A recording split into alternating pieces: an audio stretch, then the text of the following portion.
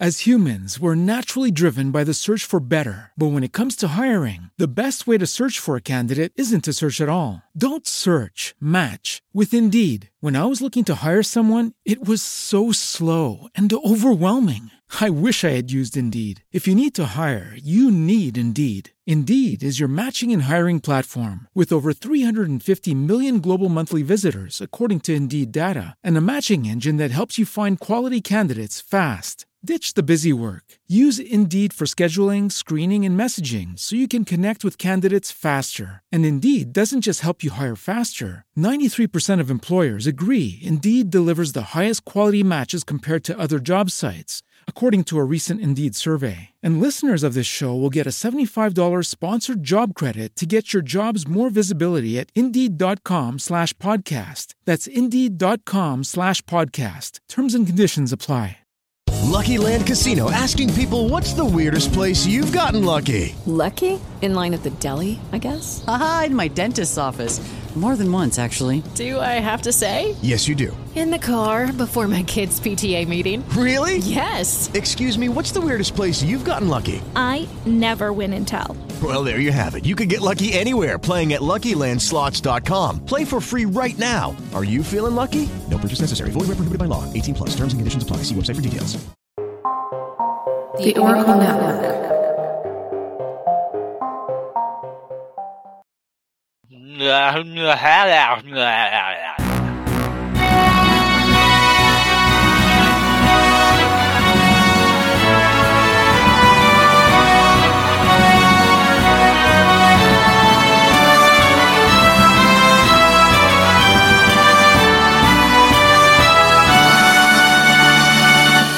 Hello and welcome to All Comics Considered, the comic book podcast with a heart of gold, proudly part of the Oracle Podcast Network, beautifully edited by the wonderful Steve Jacoby.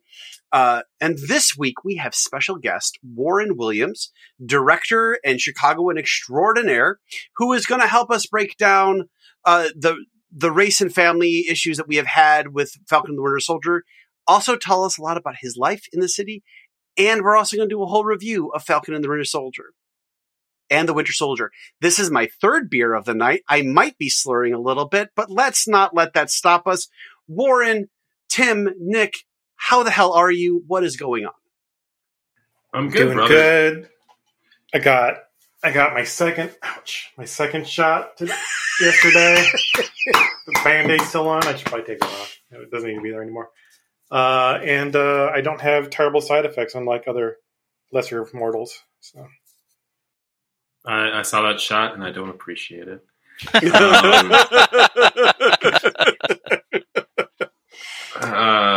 Marty, if you're slurring, you know what you should do. You should eat some Tostitos. It'll sober you right up. I think because Tostitos, it's a quality brand. I'm just going to throw that out. Tostitos. I'm a big fan of Tostitos. It will go well with my what am I drinking now? Off Color Brewing Cognac Blackberry Fox in the Snow. It's a sour and it's very delicious. Ooh, that does sound good. It's very good. All right, let's get into the thick of it. A couple of episodes ago, Nick and Marty had a difference of opinion from me, which is common. Happens all the time. Happens with increasing frequency. I don't know why. And what the root of the conflict was this. Addictive. Look, I only tell the truth.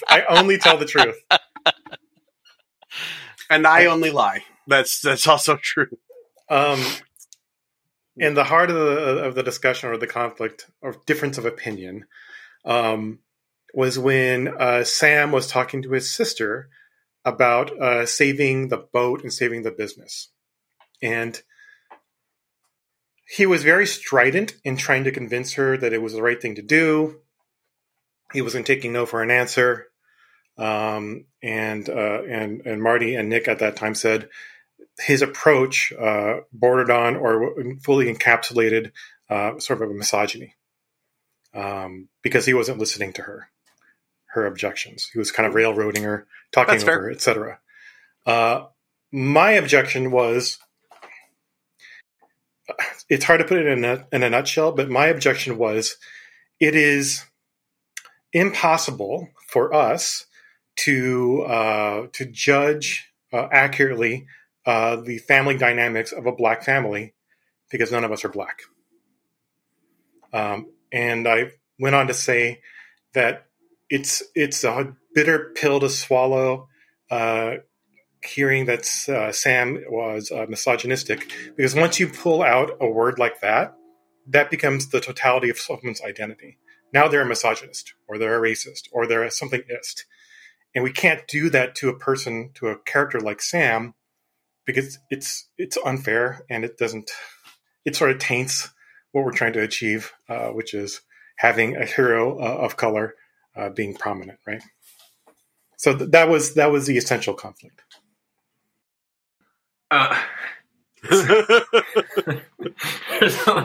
Do you guys want to do your argument real quick before I hop on in this?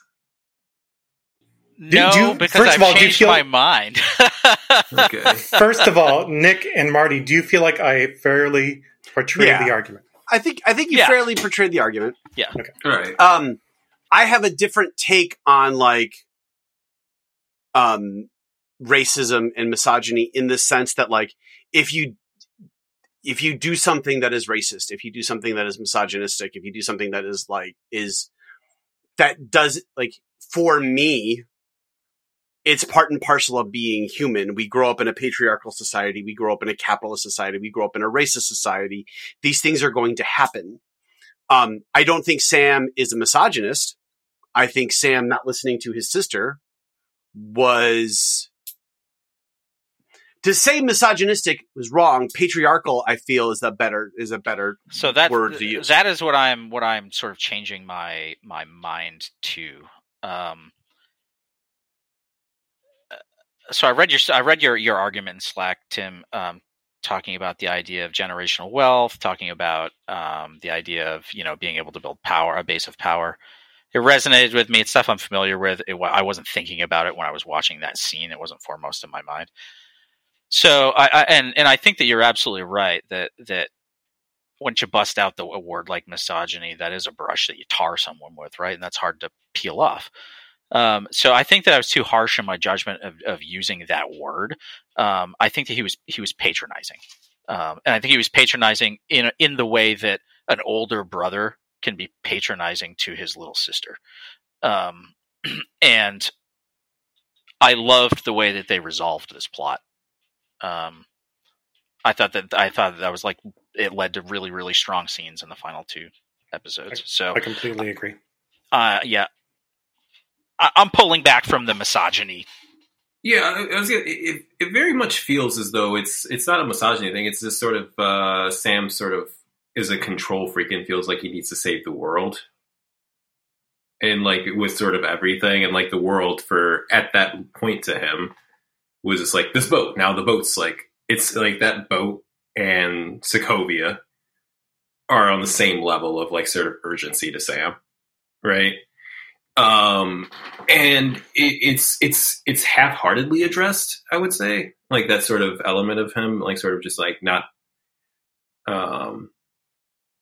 being able to differentiate the two. But it does have a conclusion with the water pump that him and Bucky decide to fix, and she's like, "No, this is mine. I'm taking care of this. Get the fuck out."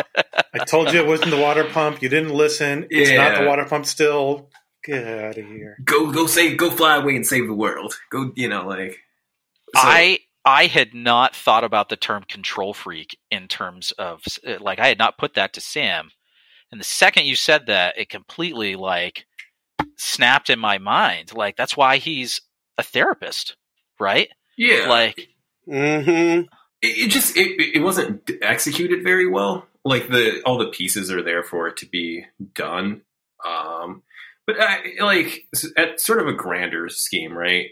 And I have 2 sort of big arguments. It's a plot device, right? That argument, right?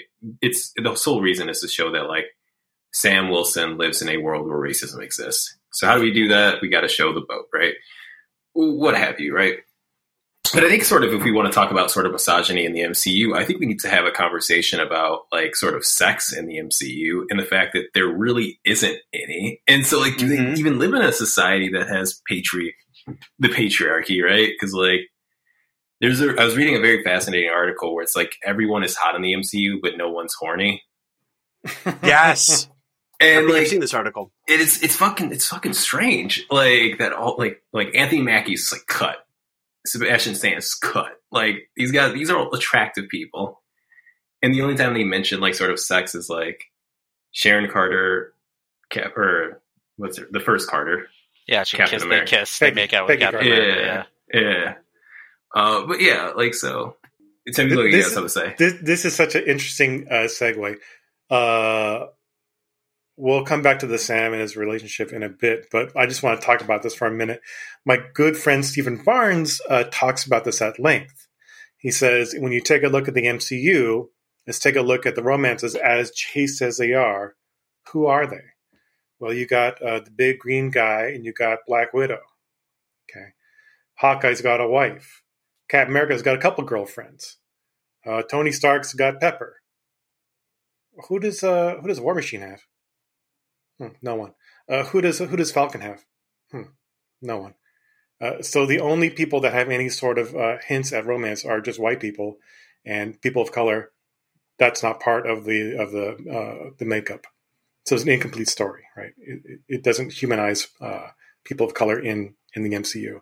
And I don't find fault with what he's saying. I think he's correct, and it's weird, and I don't like it.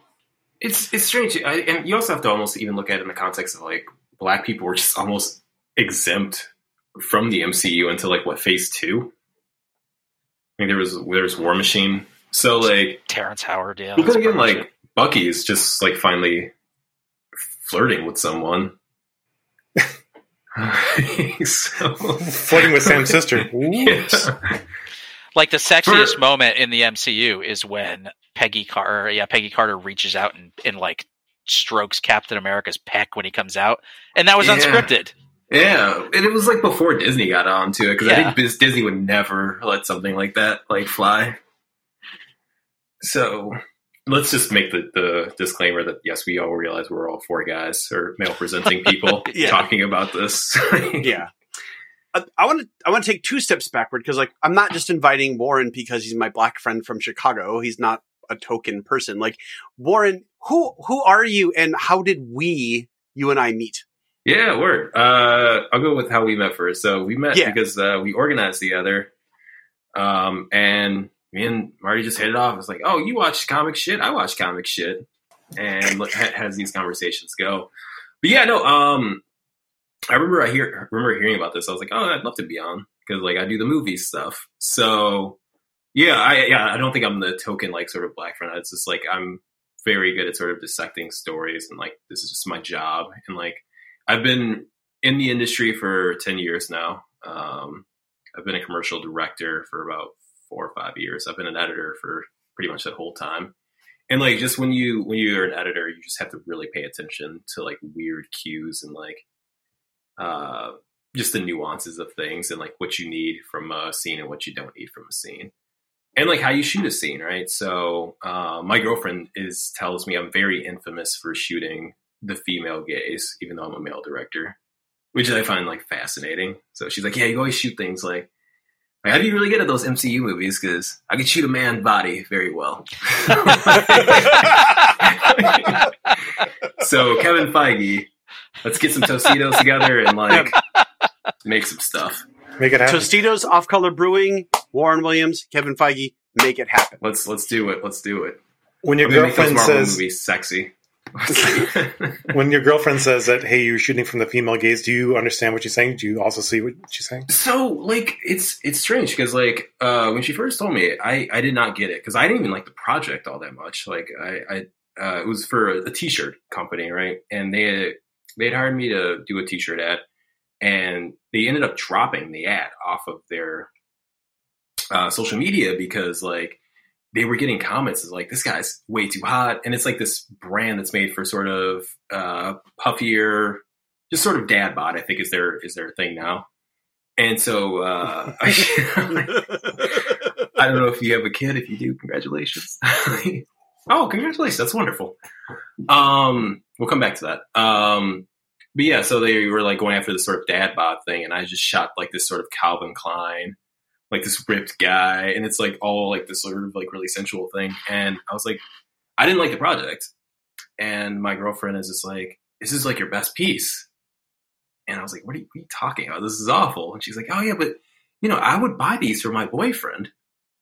And like, I was like, oh, because I shot a commercial for her to buy t-shirts for her boyfriend, as opposed to the dad bod guy going out and buying a t-shirt. So and she was giving you a behind the notebook compliment. She's saying you would fit in that hot guy's t-shirts. Exactly. Yeah, there you go. Like, I'm gonna give my girlfriend a kiss after this, just for that.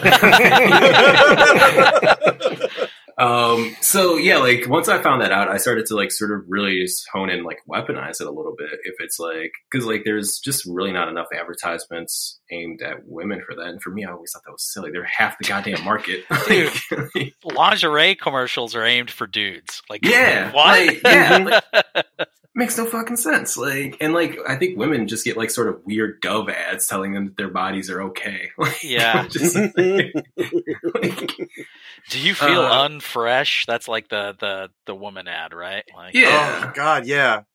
But like, far as like sort of fashion goes, it's kind of boring for them. So like, that's why like the whole like sex and sexuality in the MCU is very fascinating to me, just because it's like, it's so prudish on how they like shoot shit.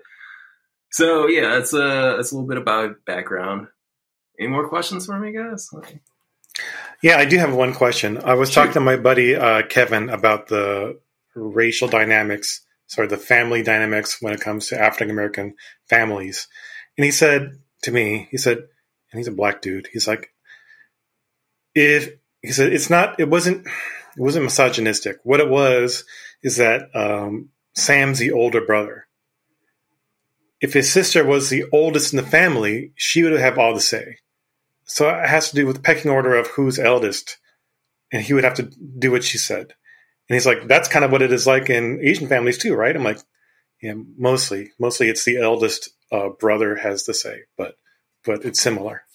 It's very much like that because I'm the oldest brother, and I fuck with my sister, like Sam fucks with her, like, but like there's something to that, like you guys haven't mentioned, is like Sam constantly tells her how much of a hard hitter she is. Because like my sister will fuck around and deck me. If I get out of pocket, like she's done it before. Like I'm 32 years old. My sister has no problem hitting me on the shoulder. And so like, you know, like for me, I just sort of took that as like this sort of, oh, this is how brothers and sisters are. They fuck with each other. It's like their thing. And you know, like I don't even know if it's necessarily a black thing. I don't know if they're very clear on when they lost their parents in relation to the sort of snap. So like, you know, yeah. So like, you know, thankfully I have both of my parents still with me. But from what I understand, like usually when those things happen, like when you're sort of dividing the assets, it can be a little tense in general after sort of parental death. Because like your parents are like the sort of mediators for and Sam owns part of the boat, right? Yeah. Does he? He does. Okay, he does. All right. So the family, the mom and dad, just pass down all the assets to the kids. So he owns part of the house, he owns part of the boat, he owns part of the business. So if we want to talk about like sort of patriarchy, that's something to talk about because like his sister is very clearly the one who's been there from the jump. Because it sounds like Sam turned 18, went to the military, did all this other stuff, and like his sister's been doing that. So I mean, if we want to talk about the sort of parental patriarchy, we can talk about that because he didn't, you know, like he should not have this much control of the assets. Because she stayed. Yeah, like he was doing good stuff. He was living his life. You know, it's not like he was like the prodigal son or something like that, right? But she stayed. Yeah, and so I think, you know, like splitting the house, sure, that's one thing, right? But the boat, which seems to be the life, what's the word I'm looking for? It's the linchpin for the business. Yeah, like that seems that should be an easy sort of Sarah. So one of the things that I mentioned that Nick actually touched upon is when I was thinking more about the scene, the fact that he was called Uncle Sam and he has a young little nephew running around, that wasn't coincidental. That wasn't an aside. That was a rooted part of the story. And I was saying that in order to build generational wealth, you have to have that house. You have to have that business. And that's what Sam was fighting for. Not necessarily for himself. He can go off and do more missionary work, mercenary work and get his bucks and stuff like that. But he wanted to make sure that his legacy, his nephew and his sister had a way to rid themselves and to live a comfortable life. Of course, the boat was garbage, so it was hard to consolidate that. And of course, doing it on themselves wasn't going to work out, so they involved the community, and that's what resolved it, right? But before that part happened, I kind of zeroed in on the idea that generational wealth has to happen. It's been a strong push in order to kind of keep some sort of continuity to families. So I think that's just really poor storytelling on the shows we have. Like, I'm not gonna lie, like, right? Because, like, you know, like this is like sort of writing 101, right? They were too sort of focused on Sam being a black man as opposed to him being a character, right? Because, like, it's you know, it's easy smeezy, right? It's like, why is the boat important to him, right? You sort of ask that question, like, why is the boat so important for him to be saving? And if it's generational wealth, cool, great. Like, let's put that in the text, right? Because, like, with Bucky, it's super easy, right? Bucky's a very complex character. It's like, he killed a bunch of people, feels bad about it, has some deep trauma, and he has a whole, like, full-on arc, right? And you get it. But with Sam, it's like all this sort of weird speculation. Right. Well, the one thing that Sam and Bucky have in common, and it's almost... Hold on, you broke up there. Sorry. What I was saying was that the one thing that Sam and Bucky just have absolutely in common is that they both are dealing with legacies, right? So Bucky's got to deal with the legacy of Cap, and, you know, he's sort of the not tapped heir apparent, but he's trying to uphold his buddy's legacy. And Steve liked modern music. Why don't you like modern music? Steve liked this. Why don't you like this? That was like the whole thing for him. Steve likes this. Why don't you like this? And then Sam has the burden of the legacy of trying to keep his family's name and business and all that stuff alive when it's struggling. And he's got the additional legacy issue of, well, he got handed the shield. What is he going to do with it? What a pain in the ass. And the legacies throughout this whole thing, right? Like, even John Walker is being handed the legacy of Captain America. Sharon Carter has the legacy of the Carter family. All of this, and even Zemo has his generational wealth and legacy. But, like, and then there's the whole, then there's the disruption, the blip, which is another thing that, well, I think we should put a pin in and come back to. Like, I think that the argument for generational wealth would make a lot more, would resonate more. It makes sense and it resonates with me, but I think that's a lot. It's not in the story at all. There's nothing that connects Sam's desire for generational wealth because he's bootstrapping it, right? He's saying, I can take care of this. I can take care of this. I disagree. The touch point where you understand this is a generational wealth building situation is his nephew.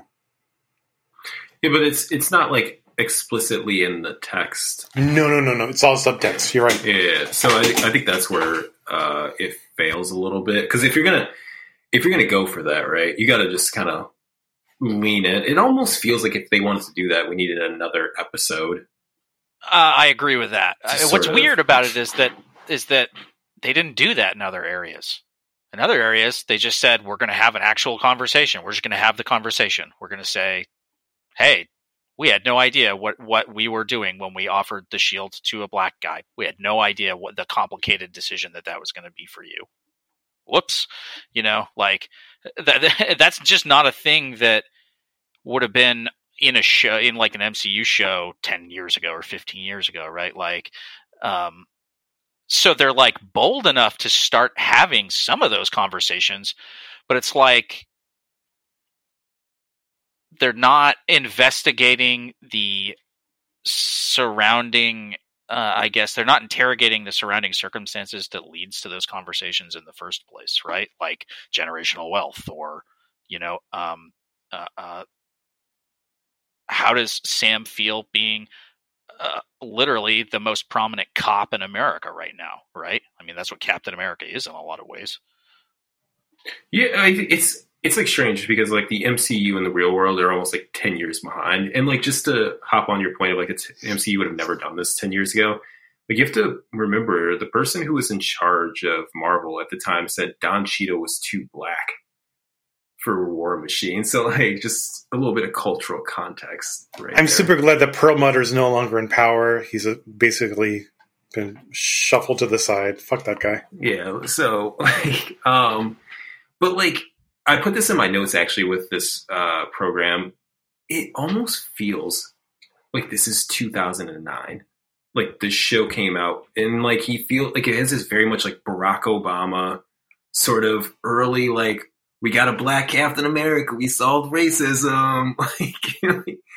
And like, cause like watching it, I'm like also like John Walker, I'm skipping ahead to my notes here cause since we're on this subject, but like John Walker is like sort of the perfect sort of Trumpian style fascist that they needed to sort of be the foil for Sam Wilson, but it seemed like they like chickened out somewhere because like John Walker is very much like this fascist, like ultra patriotic, like white nationalist kind of guy. They gave the fascist a redemption arc. Yeah, yeah. But here's the thing: right? They didn't.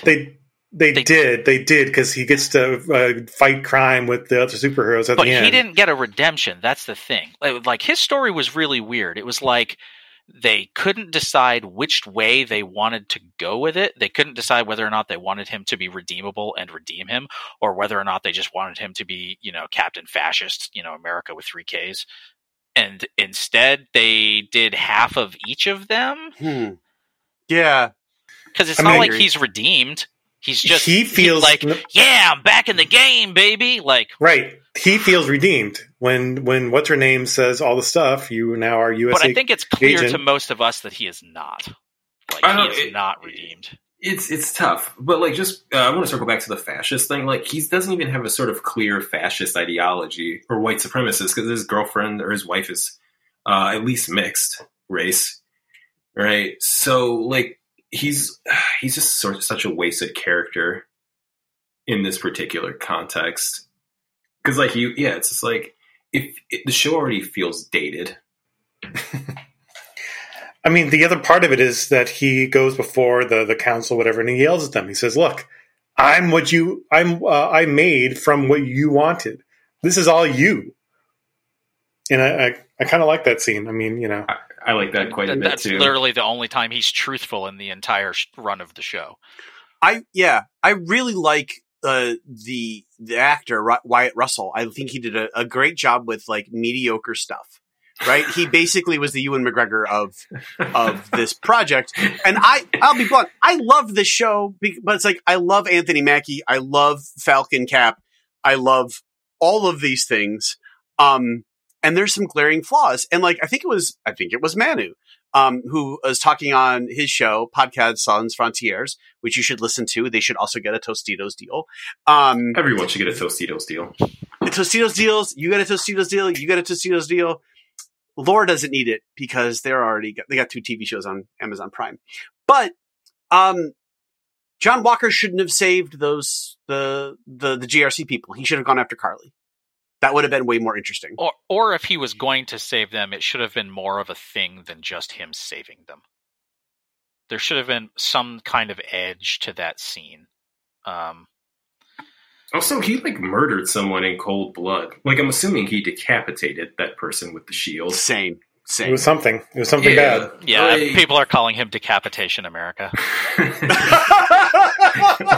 awesome. Wow, I did not know that. I love it. So like, I mean, like you just like kill and like everyone's like, yeah. I'll be honest. I found that the most believable part of this. I mean, yeah. Like that guy. I mean, he was in there. He was legitimately fighting people that just blew a bunch of innocent people up. He obviously did the wrong thing. He obviously murdered an innocent guy that had jack all to do with that. There's no way the United States is punishing that guy for that. And the only reason that he got what he got was because it was a bad PR move. Yeah. I'm never going to watch MCU stuff looking for believability. I mean, with that, do we want to talk about because this goes back to my sort of film prowess. Did you guys see the new Shang-Chi trailer? Shang-Chi. Shang-Chi? Yeah. What is it? I've never heard of this person before. Shang-Chi? So Shang-Chi was created in the late 60s, early 70s, and he was basically the answer to Bruce Lee and Kung Fu cinema, right? Where we had blaxploitation, we had Luke, we had Shang-Chi, and I don't know what you'd call it, Chingsploitation. And so he was a super spy. He worked for M16. He eventually emigrated to the States. He became sort of a superhero, wandering the land like Kung Fu, right? That guy. And he is called the Master of Kung Fu, right? And that's his whole thing. He's the best martial artist in the Marvel Universe. He's trained Steve Rogers. He's trained Spider-Man. He's trained other people to be better fighters. And that's him in a nutshell. His dad was originally Fu Manchu. They changed it. So his dad is now the leader of the 10 Rings, which you see in the original Iron Man movie. The 10 Rings is a gang, a worldwide gang that does criminal stuff. His dad has raised Shang-Chi to become the criminal overlord when his dad dies. Shang-Chi rebels against that, of course, because he's a hero, and he's got to fight his dad. And that's his origin story in a nutshell. All right. His big thing is that the Iron Fist power is just one of his special moves. Like he can so he's got like a bunch of shit going on. Yeah, that's true. The 10 Rings represent 10 styles of martial arts or 10 styles of Kung Fu.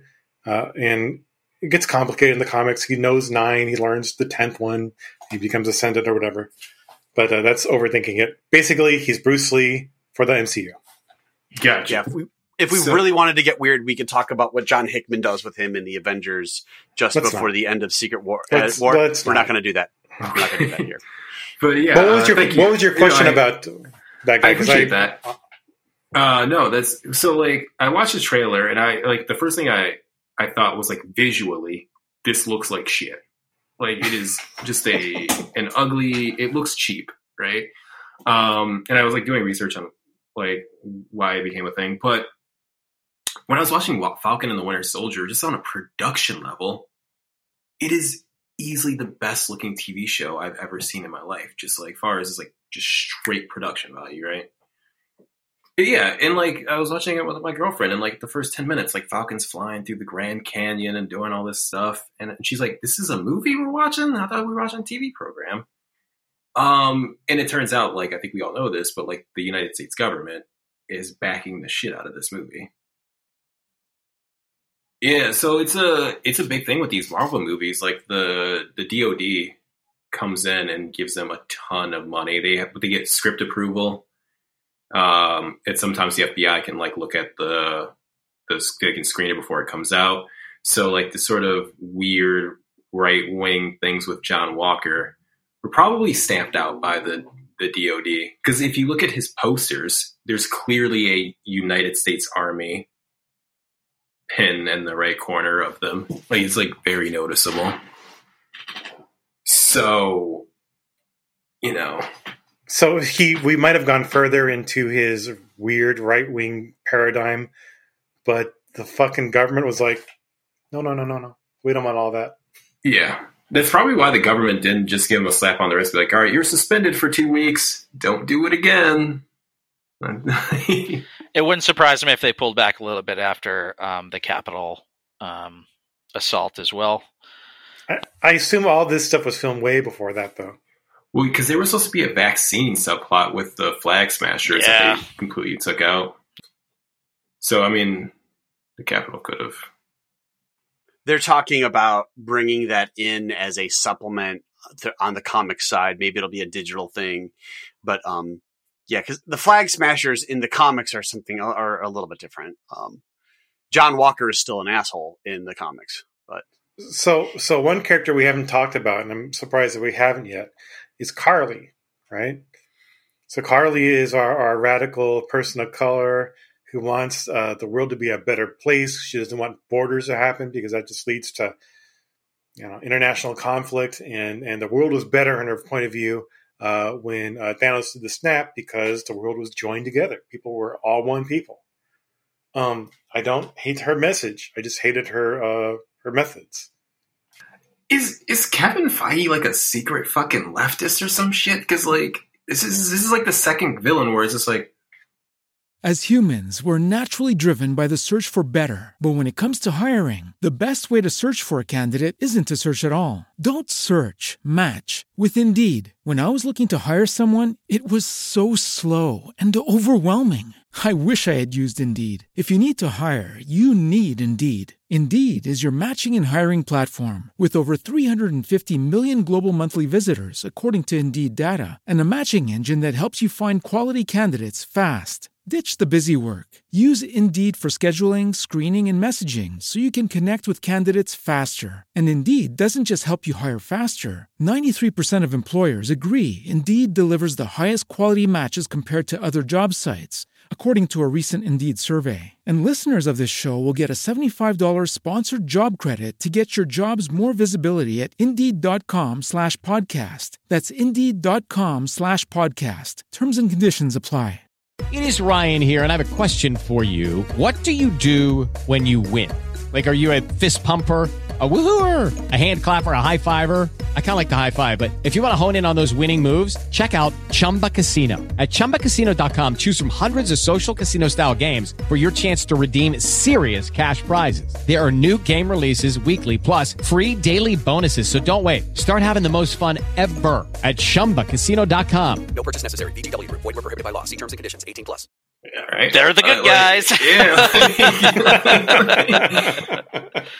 I think even more so than John Walker or like listening to things that are disappointing about the show, like some of the fitting on I love the suit, but I understand the criticism about like the end scene, the Wakanda Captain America outfit. It's also missing a helmet. He's flying in the air and he doesn't have a helmet. I loved it. I loved the suit. Are we still talking about Carly? We're talking about Cap's. I'm coming back to that. Tying it all together. These are the things that disappointed me. Or that I've heard, but were disappointing. The suit, so you either love it or you hate it, right? John Walker's arc, disappointing. What disappoints me more than anything else is the fact that we don't really get to, like, it's not as clear as it should be about like why Carly has such a dramatic, violent turn. Because like we talked about it last time on the show, and I kept my mouth shut about like violence isn't the answer. The way I read it, like it was the GRC was withholding stuff from the people and her mom died from it. And that drove her to blow stuff up. And you know what? I get where that feeling comes from. I really get that. That's the same thing. That's all emotion. Yeah. That's what Tony Stark did and tried to kill Bucky after it turns out that Bucky killed his mom. I get it. Which is, yeah.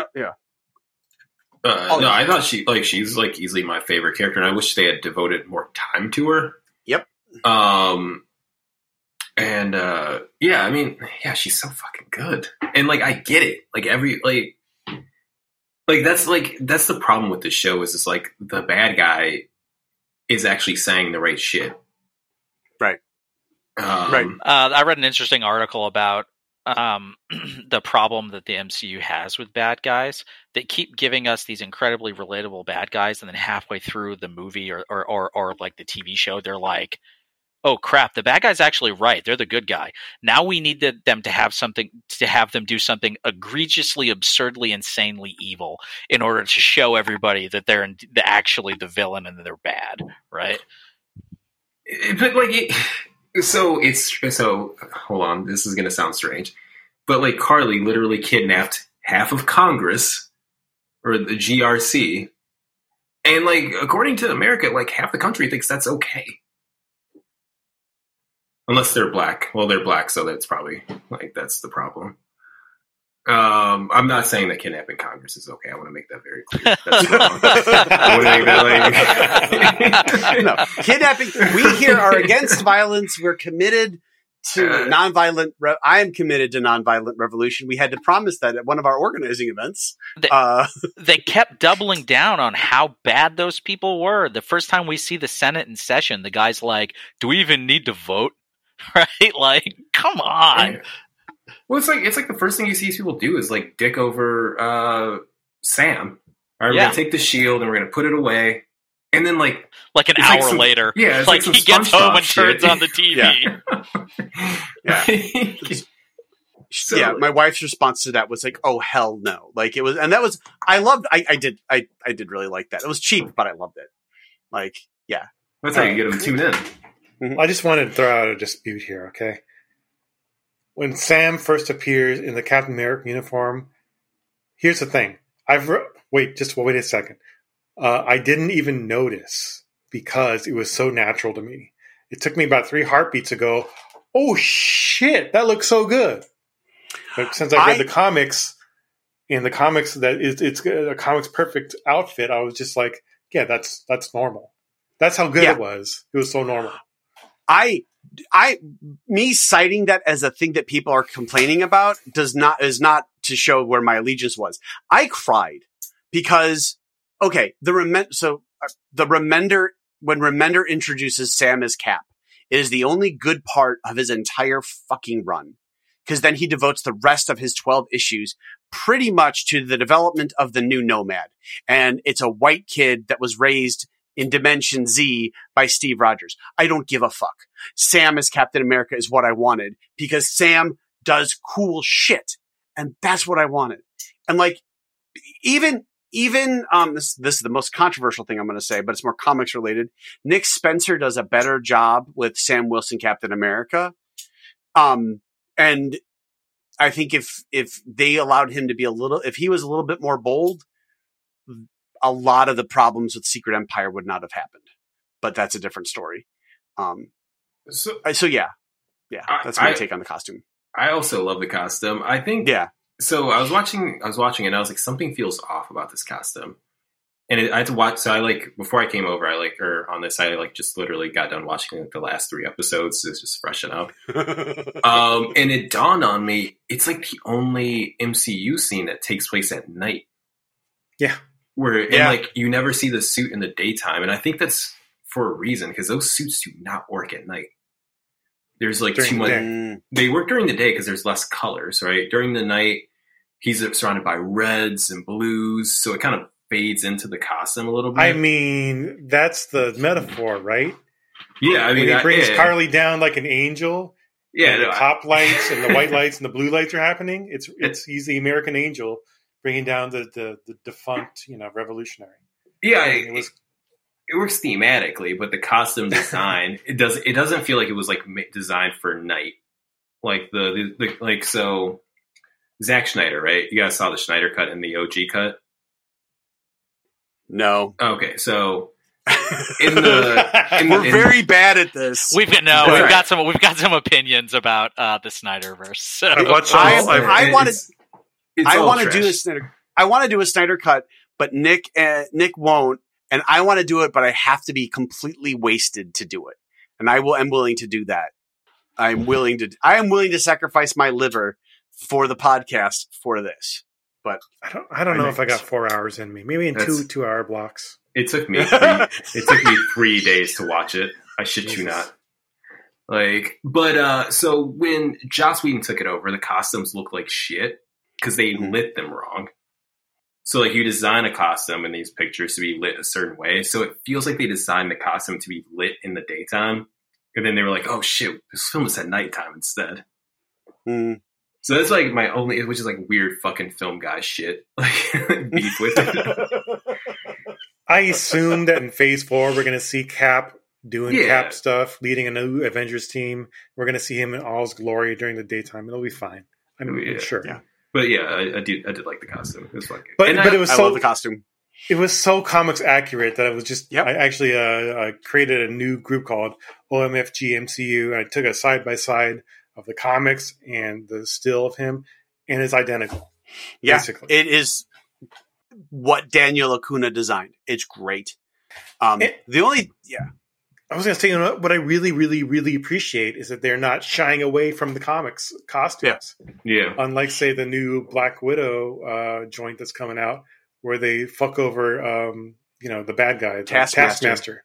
He's got a motorcycle helmet. They reverted back to being straight out of embarrassed. 1995, right? Yeah, they're embarrassed of the superhero costume, so they're going to pull them back. And I'm like, come on, it looks so good. We want the purple. We want the purple costume and the white skull. That's what we want with Taskmaster. That's what's cool about these TV shows. I feel like they're just like going like full tilt boogie with all of this stuff. They're just like, let's bring out the obscure like Flag Smasher. Like, let's bring him out. Fuck him. Right? What is that? Laughing Tiger or whatever? Yeah. Contessa. The Contessa is a very She's a pretty deep cut. She's a real deep cut. She is not a deep cut if you are into reading Nick Fury comics. She's everywhere. Yeah. She's ubiquitous. That's true. The thing is, like... And honest to God, deep cut is Cloak and Dagger, which they also treated well. Yeah, so it's like... But they all look great, and they're all like just... minus, like, I hated Daredevil. But we can talk about that. I fucking hated Daredevil. Let me just do a quick aside. Daredevil was terrible because they didn't treat Asian people like Asian people. They just were props to be killed by a white guy. Yeah. All right. Mic drop. I mean, also it was like 6 episodes too long. So just gonna throw that out there. Man. But Captain America. Is this an intervention? Did you guys talk to Warren? Is this an intervention now? Look, Marty. Look. The last season of Daredevil sucked because we didn't get to see Matt in the fucking costume. It was Bullseye in the costume. That was garbage. I was curious about that. I was like, if I don't see Bullseye in this costume, I'm not watching the season. And he's not in the costume, so I never have to watch that. All right, cool. No, he's wearing Daredevil's costume.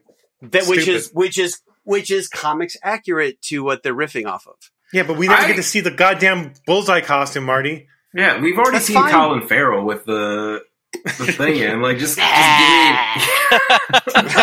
me a navy blue fucking bodysuit with bullseyes. That's his goddamn name. That's all I need. This is in 2003, you know.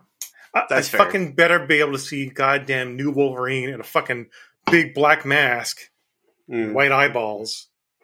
Whenever that comes out, that's the line for me. This rant brought to you by Silver City Brewery Shadow Magic.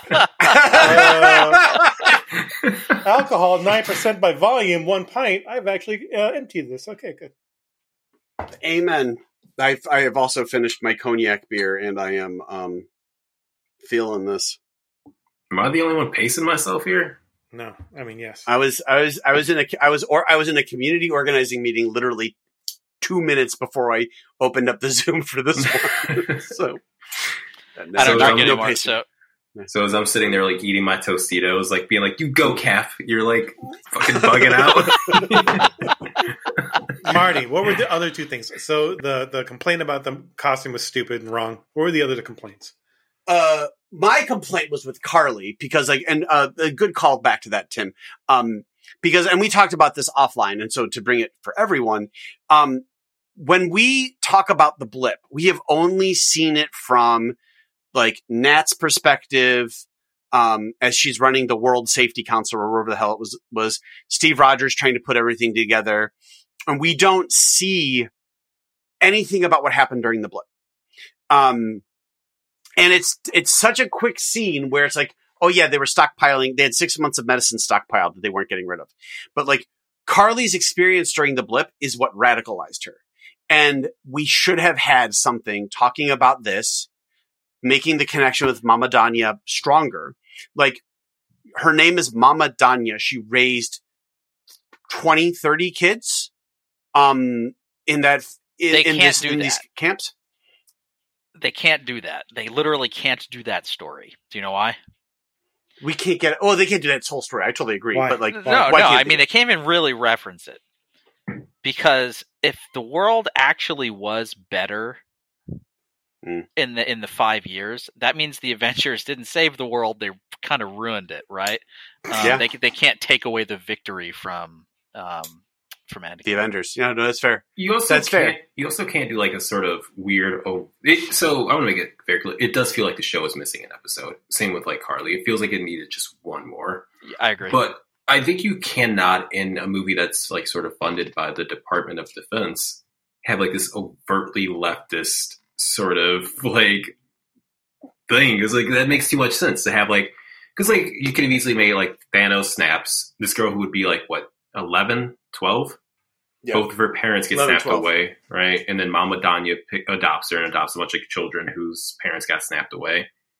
And things are good. And then all of a sudden, her world is again shifted in her childhood. Like that would make them too like sort of, that would make the leftists sort of like too relatable. But what I will say is accurate is that a death squad literally killed all the leftists. Yeah. So like that's accurate. Yeah. Like fucking Baron Zemo doing his Baron Zemo bullshit. Yeah. So and those guys were literally innocent. Those guys didn't kill anybody. They didn't blow anything up. They didn't hurt anybody. At the end, they were like, I don't know if I'm down with this terrorism thing. Exactly. They were all super uncomfortable with it. That Baron Zemo doesn't care. He just wants to kill all super people because super people killed his nation. All right. Why wasn't he this effective with the Avengers? Because it seemed like that took him 20 minutes in jail to like organize because you can't blow up Thor. He's invulnerable.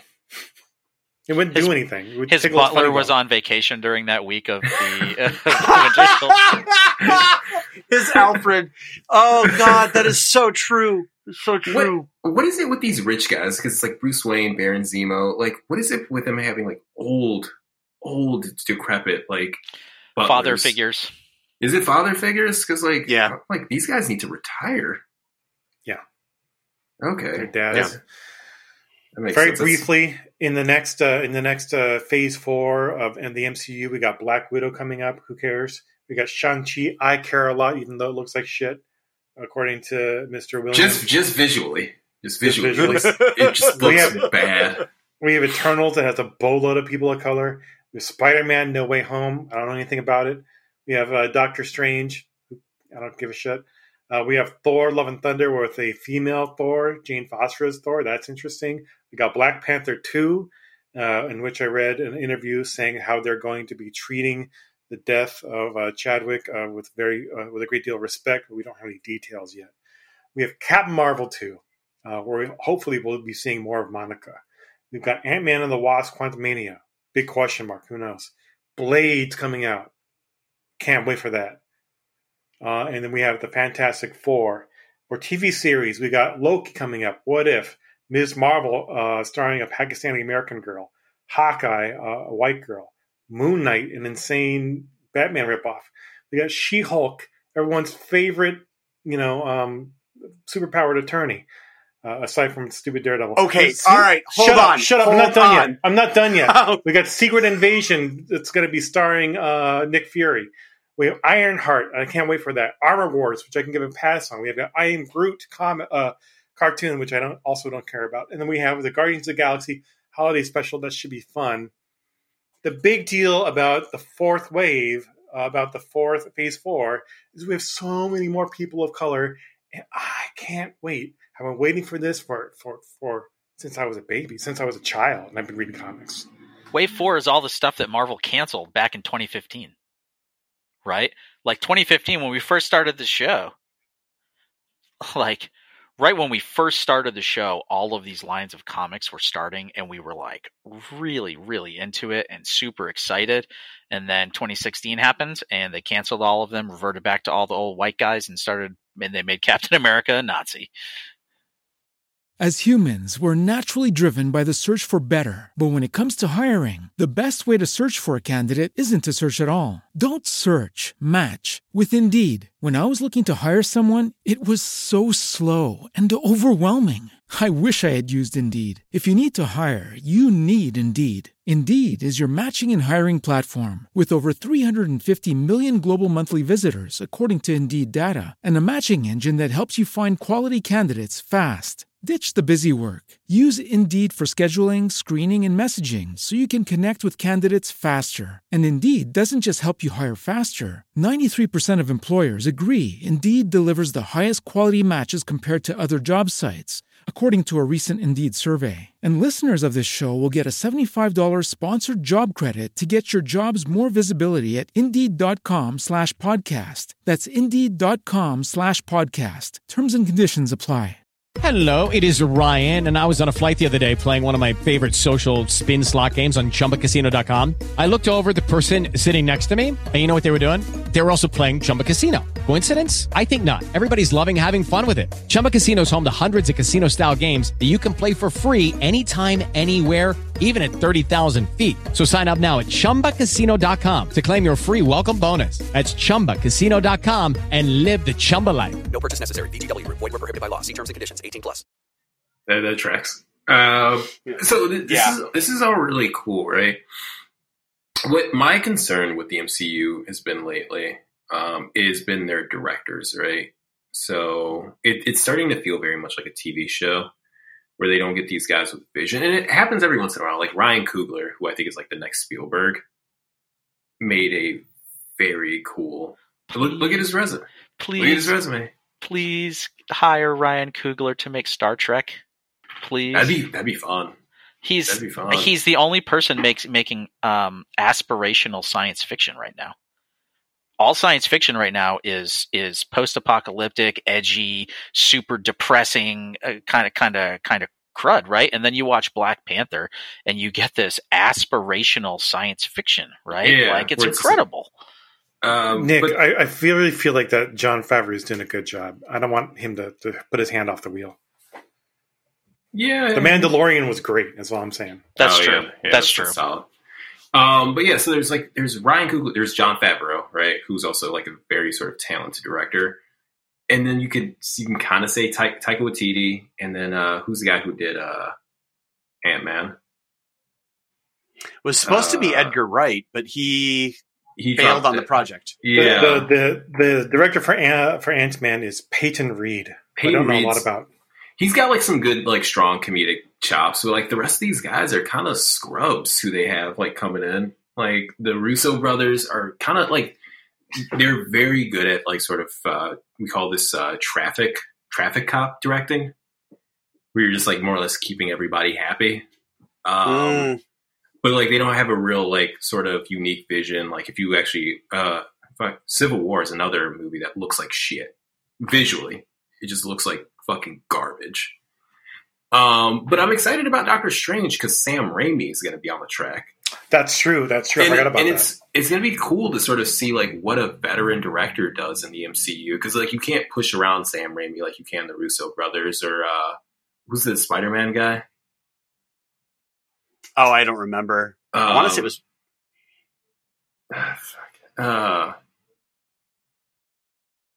The Spider-Man Far From Home director was John Watts. John Watts, right? You could push around John Watts, be like, "This is your first big Hollywood picture." It'd be like if I got hired to do one of those things. I'm like, "Yes, sir, Mr. Feige. Whatever you want. You want Mr. Fantastic to poop silly string? Whatever, fine. Thy will be done. Point the camera that way." Oh my god! But like, so if they start really getting some like interesting directors behind some of these, that would be a lot of fun for these sort of interesting characters. Taiki can't do it all. He's too busy. Who can't? Taiki. No, yeah, he's off in Australia making like weird Hitler movies. I'm trying to think of who I want to see direct an MCU movie. I know he'd never do it, just because he's talked so much shit. But like Scorsese, yeah, on the track. Like Aronofsky. I'd like to see an Aronofsky MCU. That'd be movie. fun. Yeah. Or even the guy who did who's doing the Batman, because he did those Planet of the Apes movies, which are really good. Yeah. All right, I got it. Shang-Chi, The Master of Kung Fu, which would be the second movie, would be directed by John Woo. Of course, yeah. That'd be fun. Yeah, of course. You have to give him guns though, because like that's John Woo's whole thing. It's like, guns and birds. I'm telling you, Shang-Chi was super spy for M16, so could happen. So right. I would buy the shit out of that movie. Oh man, I'm excited. Yeah, I sorry, I lost my train of thought thinking about like being excited about the Phase 4 stuff and being excited about Ms. Marvel, being excited about what they're going to do with Shang-Chi. Because like Yeah. Like Tim's enthusiasm about Shang-Chi is catches. I'm hyped. It is- We were already it is planning quite to go see it infectious. together. Yeah. I was very so-so about it until Tim. No, I'm super stoked for it. I've been waiting for decades for an Asian American appearing superhero. Because if you think about it right now in the MCU, who are the Asian Americans? Yeah, you can't give me an answer because they don't exist. They don't exist. We have the second Hulk. What's his name, guys? Amadeus Cho's mom. Cho? Yeah. We have, Yeah. Dr. Cho's appearance briefly, but no one knows who she is except for me. And that's it. That's all we got. We got we got Bucky trying to go on a date with an Asian girl. We got Iron he had Fist. trauma. We have Iron Fist inexplicably winning over the Asian girl with the sword. Colleen Wing, even though she hated his guts, and then overnight she loved him. What the fuck? It was weird. All I want to know is this: which property should Robert Rodriguez, direct? Ooh. Because he's the best, one of the best. I'm feeling Man-Thing in the swamps with weird magic. I'm feeling Dr. Voodoo, perhaps. I'm going Young Avengers on that because he has like the sort of kid thing that he's been trying to nail. Like a Spy Kids kind of thing? Yeah. Like Gambit. I'd be interested in seeing a Gambit movie from him. He does really interesting things set in the South with that culture. Gambit movie. Gambit needs to feel dirty, and he I makes good dirty movies. I also don't particularly want a Gambit movie, but I'm the one starting Channing Tatum with the. I'd love to see that accent though.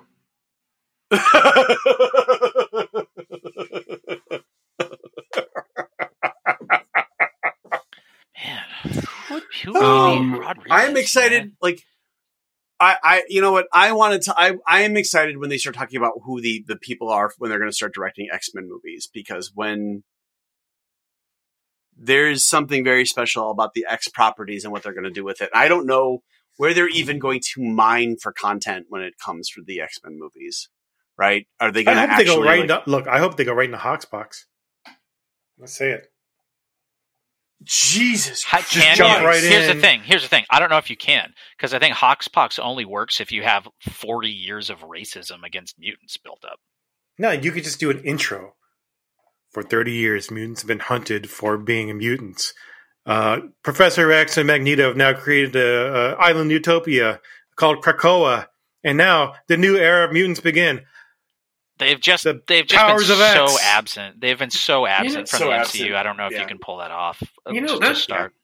That's always bugged me about the comics. Why aren't people like racist toward like the Fantastic Four? Or they are sometimes. They are sometimes. It just doesn't happen very often. And almost every single time when they are racist, it's as part of a mutant story. Yeah, okay, so people don't hate the Fantastic Four because they're relatable, because they're a family. Because they see this guy, they're rich family. They got socials, they got community centers that they pump money into. Reed Richards is putting out technology for the people, so they love him. Right? Oh, okay, so it's just a classist thing. It's a class thing, yeah. Okay. All right. And inextricably, like they're also all white. You know, Sue Storm is a pretty white lady with 2 kids. Johnny Storm is an attractive. The only one that's not white is the Thing, but he's also white. Yeah. But he's also Jewish. I was going to say he's Jewish, yeah. He's Jewish. Yeah. No, the mutant stuff is going to be interesting, and I am excited for it, and I just want them to do it right. But, like, I kind of agree. I want them to get to Krakoa. That's bold. Yeah. But, like, right now, going to Krakoa right now, phase 4, that would be phase 7 to get to Krakoa. You could do Krakoa post-blip if you really, really wanted to, but it would be very difficult to navigate. And also all depends on like what they do with the multiverse stuff, which is also going to be weird. Yeah, they're going to have to do something quickly because they're going to need a couple of name brand superheroes on this new roster. Because right now they just got Spider-Man and Black Panther. Mm-hmm. I believe, so. Because like every other character has got cult followings, but doesn't have like Robert Downey Jr. brought Iron Man to this super tier list. Like Iron Man was never a top seller pre He was always important, but never a top seller until He was a Robert B-lister. Downey Jr. was tied into it. Yeah. I remember knowing about him as a kid and being like, oh, yeah, it's Iron Man. He builds He's got stuff. the suit. Yeah. Iron Man was one of my favorites as a kid because he was the only one that seemed like I could potentially do. I was never going to get superpowers, but maybe I could build a super suit. Yeah.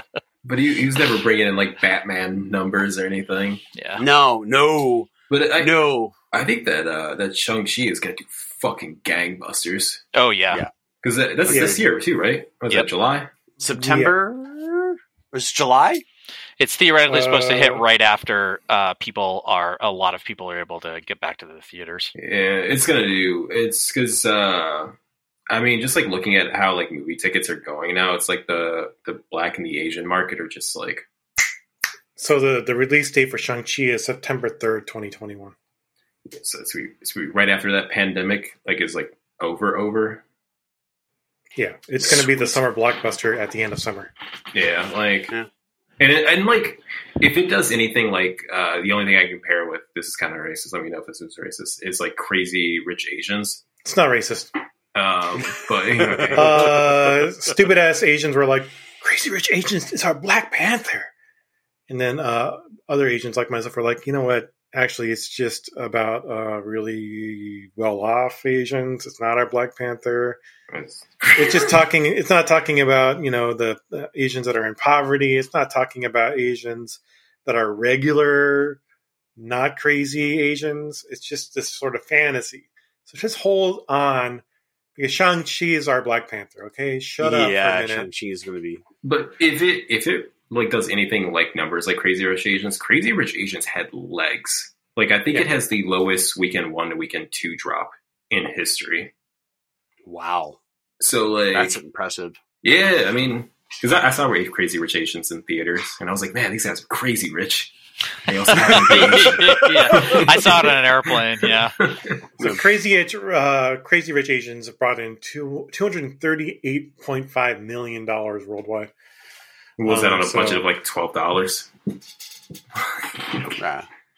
I'm excited. That's going to be cool. Warren, last question here. If you were going to take on an MCU property, which one would it be? Hells yeah.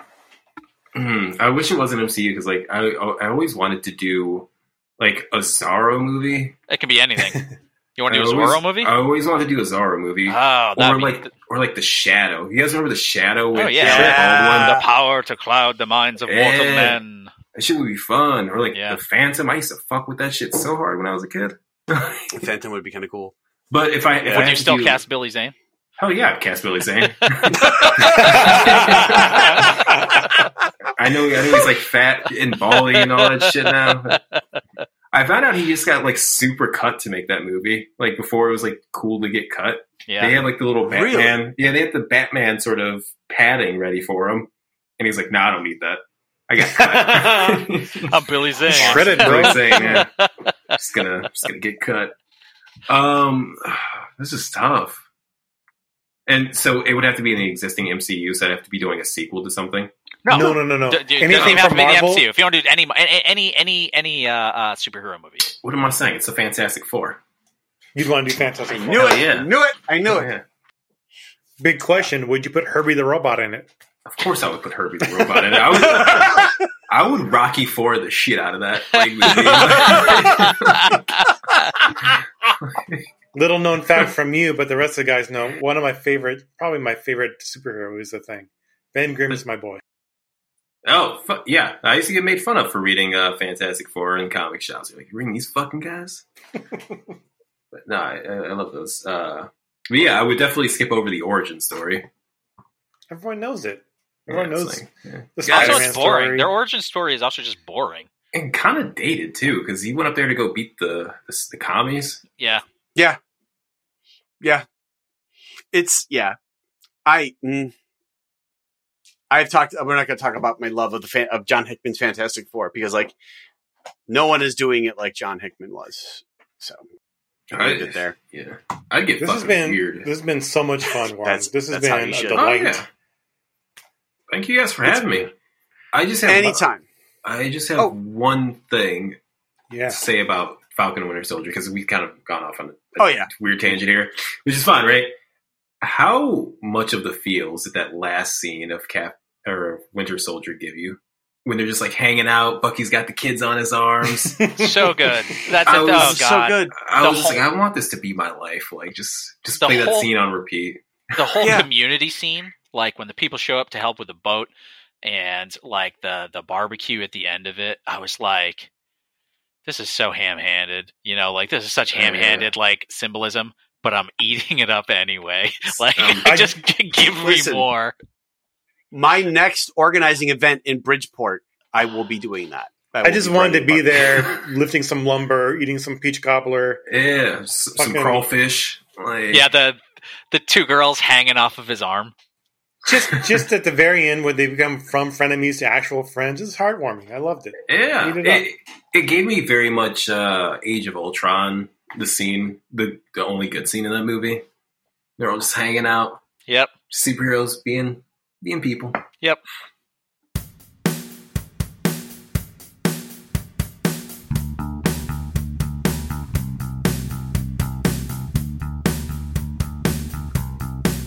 And that's been our show. Thanks for listening to All Comics Considered, the podcast with a heart of gold.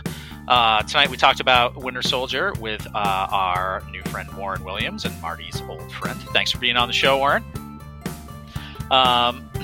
You can find me pretty much nowhere on the internet. I'm Legally Nick Fury. I'm Producer Tim. You can find me at ApeStyle on Twitter and manning the All Comics Considered Facebook page. That was Marty. You can find me at MartifaG on Twitter and also manning the All Comics Considered Twitter page. I'm Warren Williams. You can find me on Instagram at WarrenWilliams3 or my website, WarrenWilliams.com. Warren, before we go, do you have anything coming up that we should know about? No, it's been extremely slow. I'm doing a shoot on Sunday, but that's about it. But like, it's not a spectator sport film. It's very boring. We'll look for your underwear ad on YouTube. Yeah. All right, you guys take care. Yeah, you as well. Thanks for listening. Please remember to rate, like, and subscribe us at any place where you consume your favorite podcasts. And remember, action heroes, if you want to level up, you've got to go on an adventure.